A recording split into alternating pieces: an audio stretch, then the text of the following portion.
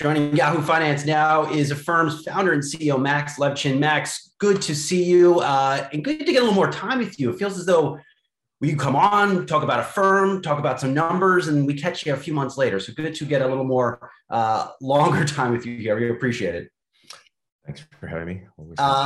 There's a lot to get to. And, I feel as though I've been following your career since I started in this crazy world of business. I never actually asked you who you are. So you were born, I hope I'm right, July 15th, 1975. Am I right?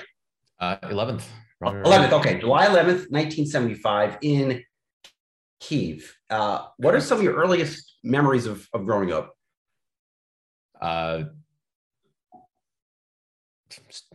Unexpected question, but I grew up in a very happy household. Like most Soviet families back then, we 3 generations lived under the same roof. So I had this unbelievably inspirational grandparents. My grandfather was a famous scientist who was responsible for exploring oil and gas fields in the sort of old Soviet Union, fuel for World War II battles and crazy things like that. And my grandmother was also a famous scientist. She had 2 PhDs in astrophysics and ran the Kiev Observatory for a time. So it was just a very, very colorful sort of generation away from my parents. And then my mom and dad and my brother and I were all lived in this relatively small apartment on Lenin Street in Kiev. And it was very sheltered and very happy. What's it like growing up with family members with that type of extensive background? I'm just thinking back to my own personal experience. My parents were not physicists or going on oil fields. Yeah, everyone around me was a physicist, literally, like every single person. My dad was an outlier. He was a writer, but also a chemical physicist. And it was intense, but also very cool. Definitely the idea of like getting a B in your homework was like, what are you? Is this child adopted? Like, how can you not work as hard as you expected to?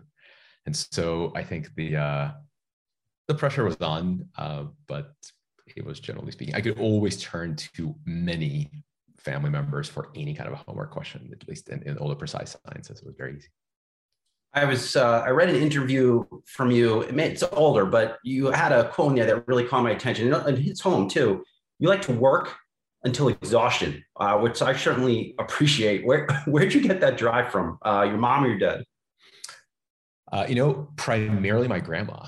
She was this crazy force, crazy in a good way, force of nature, where she was just really, really tough. And over the years, I'd sort of gotten more of a story, sort of piece it together. But she had breast cancer right before I was born, and sort of decided she was going to will herself to live. It was like stage 4, very late discovery, and just sort of willed herself to survive and be a grandma and sort of teach me things like English and physics and math. And so she would always work very, very hard and expected everybody around her to live up to sort of the expectations that she would put on them, which were, from my point of view as a child, were often unreasonable. But 40 years later, I find myself shaped by this woman who was just telling me that if you think you can't, you're wrong.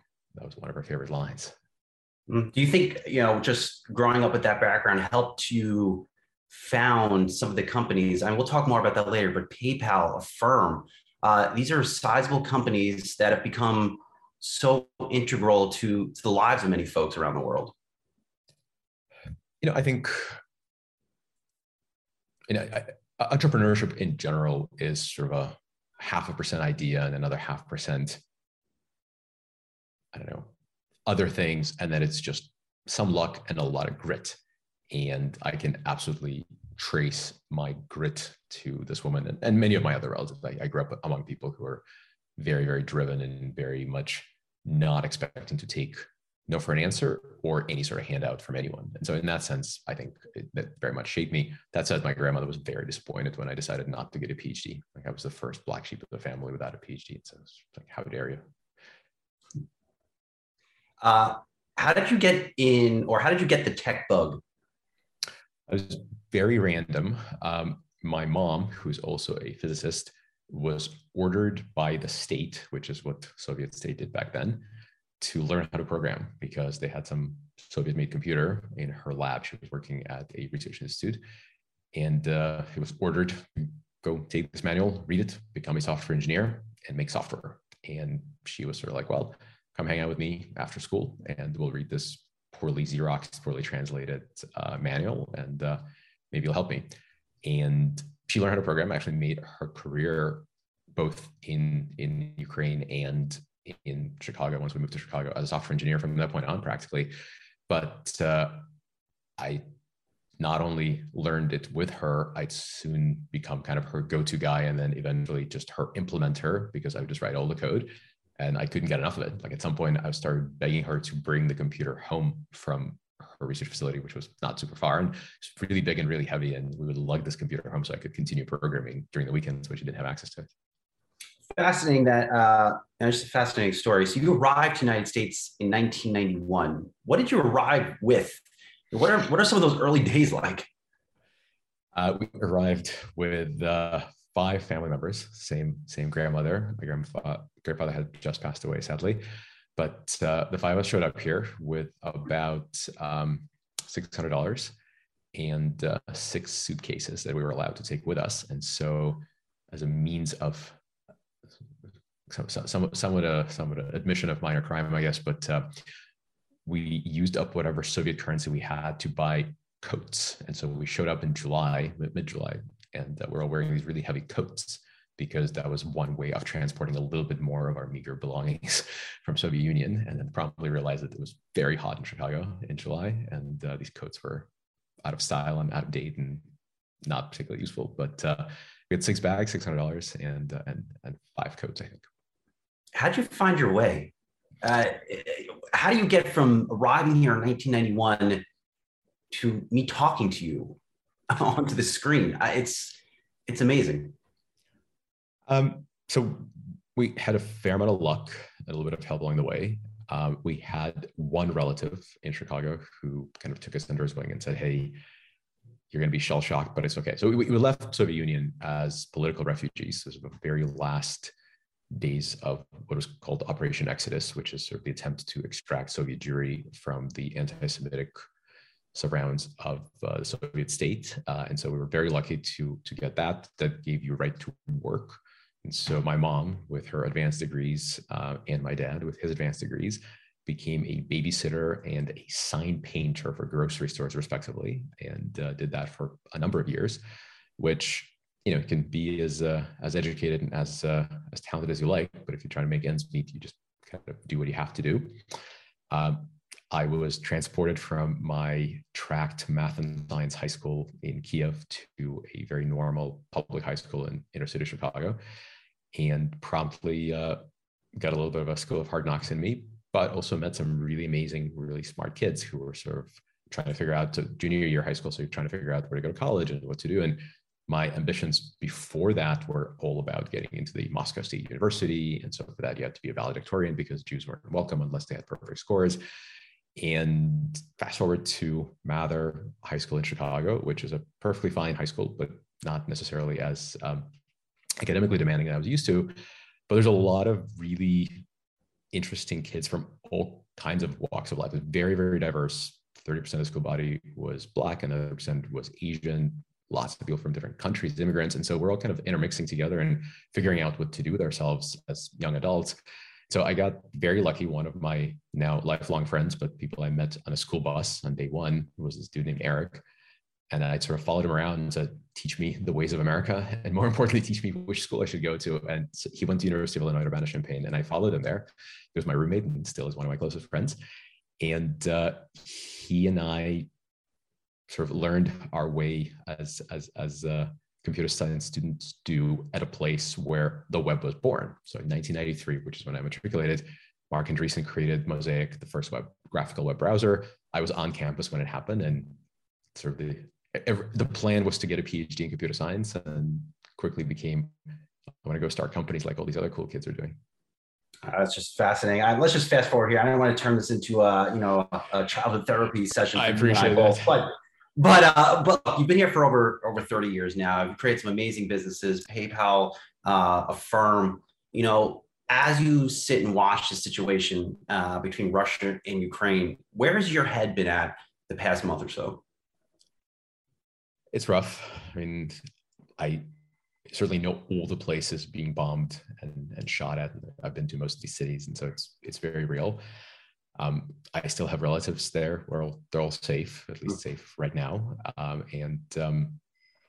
The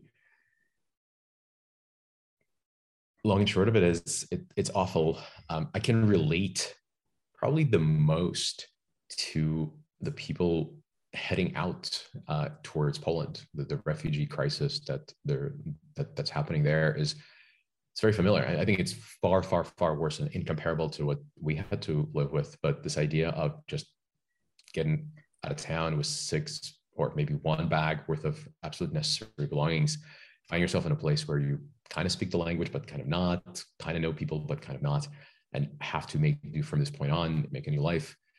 I think it was rough for me as a teenager. It was brutal for my parents. I remember my parents just crying at night, trying to figure out, like, what did we do? Like, this was all for our kids, but we're working these jobs we're not interested in, and our life is a partner, we have no money, etc. And so I can relate to the refugees probably most viscerally. And my wife and I have been funneling our charitable contributions to the refugee helping organizations on the Polish border, primarily just because it's so close to home.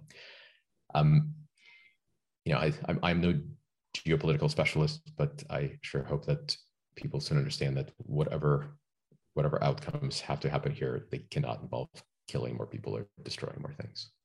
Have you had any time to think about how you might help or be able to help in the rebuilding process?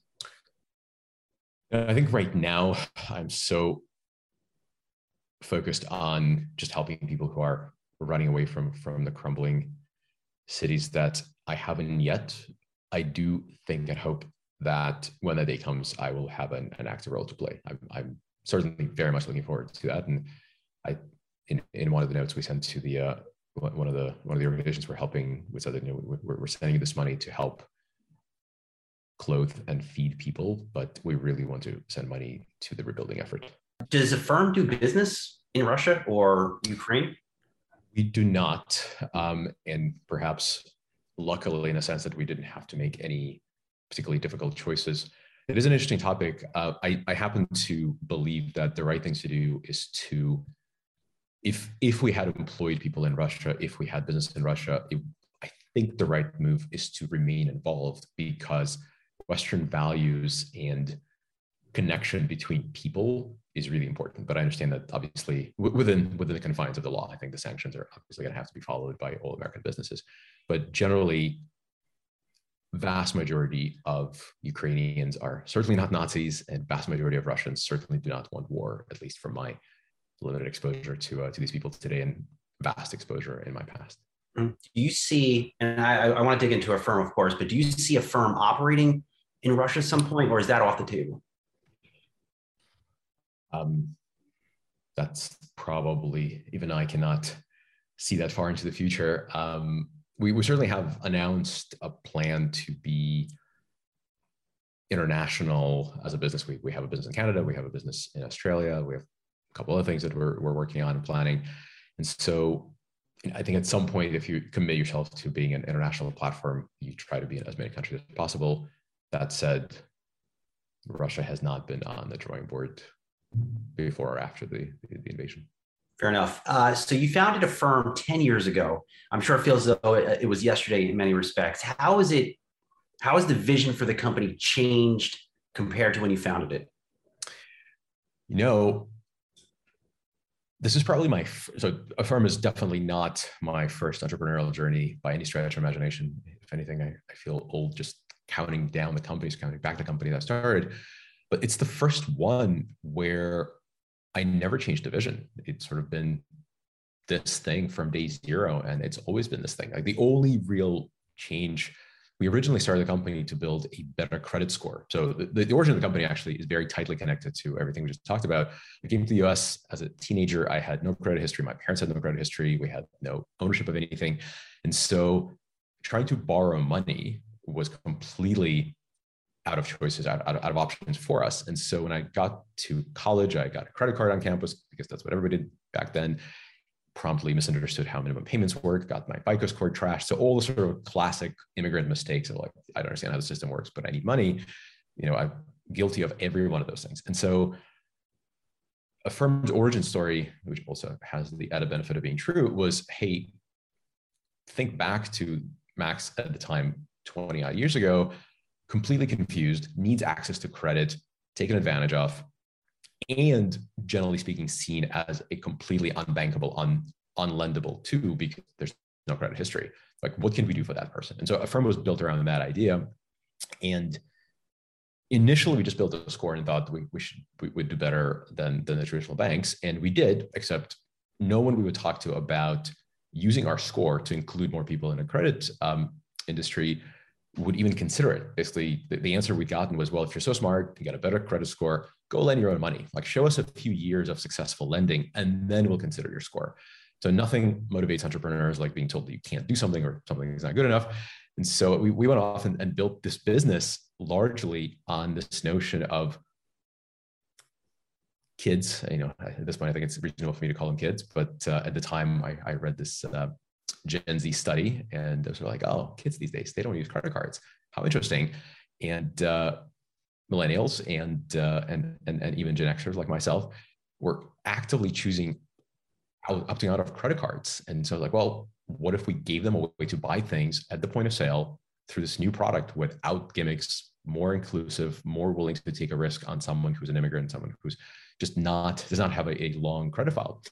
And it took off like wildfire. And we've been on that mission ever since with practically no change. What has been more difficult? Is it founding something like in a firm where you're going up against these established credit card companies, or founding a PayPal when there's really no internet yet?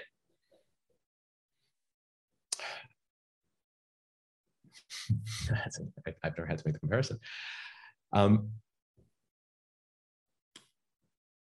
It's very different. The two companies couldn't be more different in some ways, and very similar, of course. Same industry, some of the same ideology, but I think PayPal was this happy abandon where we would just build stuff because there was nothing to lose and everything to gain. It was amazing, and I approached Affirm with a much greater sense of responsibility.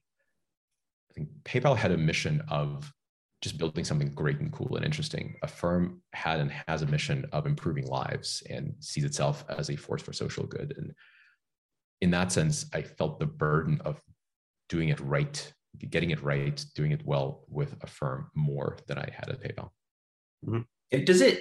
I mean, clearly you're attached to Affirm, and you have a clear mission here. But are you surprised by the criticism the BNPL space has gotten? There's a lot of different conversation about BNPL writ large. I think anything new is always going to get criticized, so that doesn't surprise or bother me. Like any financial product, and financial products, for the most part, deserve the bad rep they get. Like this is not lost on me that showing up with a new credit product creates a fantastic opportunity for someone to say, oh God, another way to borrow money, get into debt. Affirm does not charge late fees, does not compound interest. We cap out interest, so you cannot pay more than we tell you upfront you will, if there's any interest at all. About half of our transactions charge no interest of any kind to consumers. Merchants pay for it all. And we are entirely transparent about every little thing. Like one of our core values of the company is no fine print, and we really stick to that idea. And so we set out to build a product that was kind of the opposite of debt, credit, which is, means the same thing, but sure is a lot better. And in that sense, what frustrates me or surprises me is when we get lumped into the, all these lenders, which we're very much the opposite of. That said, it's on us, especially given no late fee and no compounding, to not lend to folks when we feel that they are overextending themselves. And I think that's the quintessential piece of Affirm, is that we're not just a source of capital to consumers, we're also a source of responsibility. Our job is to tell you, hey, we will not make any more money. In fact, we will lose money if you can't pay or can't pay on time or need to reschedule. We'll do that, but we would rather tell you, please don't borrow, because it's probably going to be a burden that you can't carry. And so in that sense, I feel great about what we do and how we've done and how we've treated our consumers. Our Net Promoter Scores and customer satisfaction scores speak for themselves. So it's generally been very, very successful. The criticism from, oh, it's just another way to borrow money. It is, but it's a better way. It's far better than your credit card, that's for sure. Is it, as someone that has always seemingly had these big ideas, and Affirm, it looks to be another one of these big ideas, is it frustrating to be a public company where you have to get these constant questions about when will you make money? It's like you're dealing with these things in the near term, but I'm sure you have this vision that you're trying to execute and you see it happening, but you still get sucked back into this near-term universe. It's actually not, in the following sense. So I do think it is my responsibility and a company's responsibility to make money.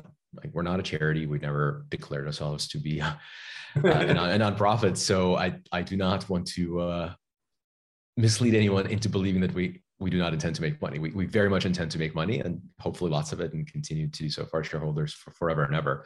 And we intend to be a self-sustaining business. In other words, the goal is to build something that goes on for a very long time and creates a lot of value. And so the short-term questions are sensible in a sense that you want to know which way things are headed. We're not profitable today. If you look at our unit economics, which is the amount of money at the end of every transaction, they're very strongly positive, which is pretty easy to estimate that if we were to stop hiring or stop building things, we would get profitable very, very quickly. That is not the goal. And at the moment, in terms of pure profitability vision, we intend to get to self-sustainability, break even, whatever you want to call it, and continue investing into this business until we run out of great ideas. And I think that's some great companies are on record doing exactly that. Most sort of notably Amazon. For years, they were being told by Wall Street, "Why don't you go print some dividends? Why don't you post some profits?" And I think Bezos' answer has always been, "There's a lot to do, and I need the capital to invest in that doing." And so that is the plan for me as well. We can absolutely get profitable, and we will for sure. But the intention is to create value for the long term. And in that sense, I'm much more long-term focused than short-term. But I also have shareholders, and many of those shareholders are my employees. And so it's important that they know they will have a lot of value that way too. The stock price has been volatile, to say the very least. Do I have this right that you've never sold a share of Affirm? You do have it right. I have never sold a share of Affirm. In fact, I bought shares of Affirm all through the history of the company, in addition to my founder grant. So I'm obviously fairly bullish, or very bullish on my stock. So it's fair to say that you mentioned Jeff Bezos and Amazon, that you're essentially using that same model here, and you're applying it to a company like Affirm. Yeah, I don't think I'm unique in that either. I think if you have conviction that what you're building scales, in other words, there's a long road, and you have the earning capacity, which we certainly do, just judging from our unit economics, you want to use that revenue to hire and to build and to invest and to create and take bets, and sometimes potentially build things that. And so that's all in a journey of a startup. Once we start plateauing and becoming a slow growth value stock, maybe we'll talk about dividends. But for now, we just have a lot of things we want to build. Two more for you. 10 years from now, if we're talking about Affirm, what does it look like?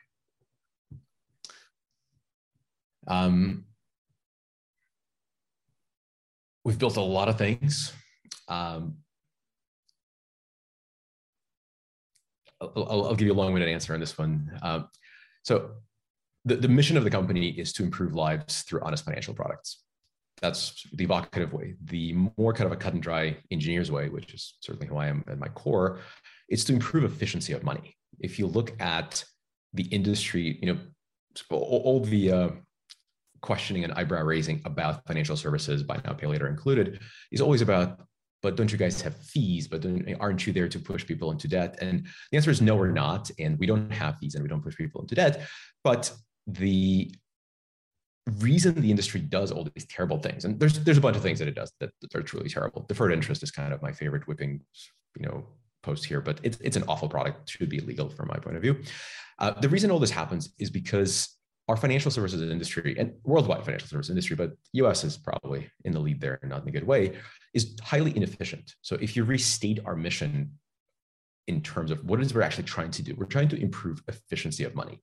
There's a lot of inefficiency in money movement in particular, well beyond just buying things, just well beyond the point of sale. And so 10 years from now, I certainly plan to be in many more financial services where efficiency could be improved. And it's really easy to spot where they are. And we've done very, very little in small business, but that's probably one of the next kind of biggest ripe areas of just horrific inefficiency, where people really should be getting access to credit. There should not be getting into these awful financial deals that you see a lot, borrowing money, sort of structures that are designed to basically put their little businesses out of business. So that's a big area of opportunity that I see. I think there's a tremendous number of value to deliver to normal, regular consumers who kind of are sitting on the sidelines with things like crypto and even investing and trading, rightly kind of confused and staying out of things that could hurt them financially. There's a great opportunity to just deliver that value to them in a way that's honest and transparent, and once again, without any gimmicks, to give them participation in the financial system without endangering them. And so, to that end, we'd announced already, we built and launched a savings product, which has done really well for us. We've just announced we're going to do interest within that savings account. You can choose to get that paid to you in crypto in a safe way. And so there's a lot more like that. So I see a sort of vast field of financial services to be built by us to improve efficiency of money and improve lives. And between now and then, I sure hope to invent some other things that I haven't thought of yet. Well, that was my segue to our last question. As an entrepreneur that has created these big businesses, where are you, Max Levchin, in 10 years? What are you doing? Do you have another big bet in your back pocket?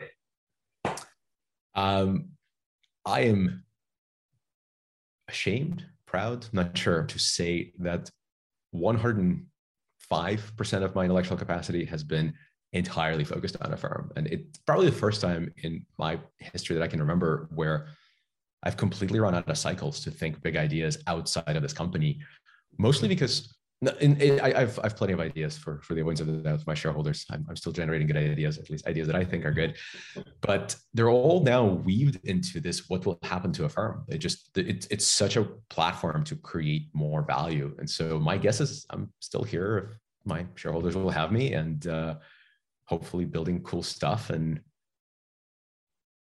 I did financial services as my first kind of a real project with PayPal. I wandered through the desert for a while and came back to financial services at the urging of my brilliant wife, who said, like, you're good at one thing, go do that thing. And I'm probably just going to stick to that one thing. Financial services is what I'm good at. Fair enough. I wish you continued success. I know it's rare to get 30 minutes from you when you're trying to change the world. So Max Levchin, Affirm's founder and CEO, always good to get some time with you. Stay safe. We'll talk to you soon. Thank you. Thank you.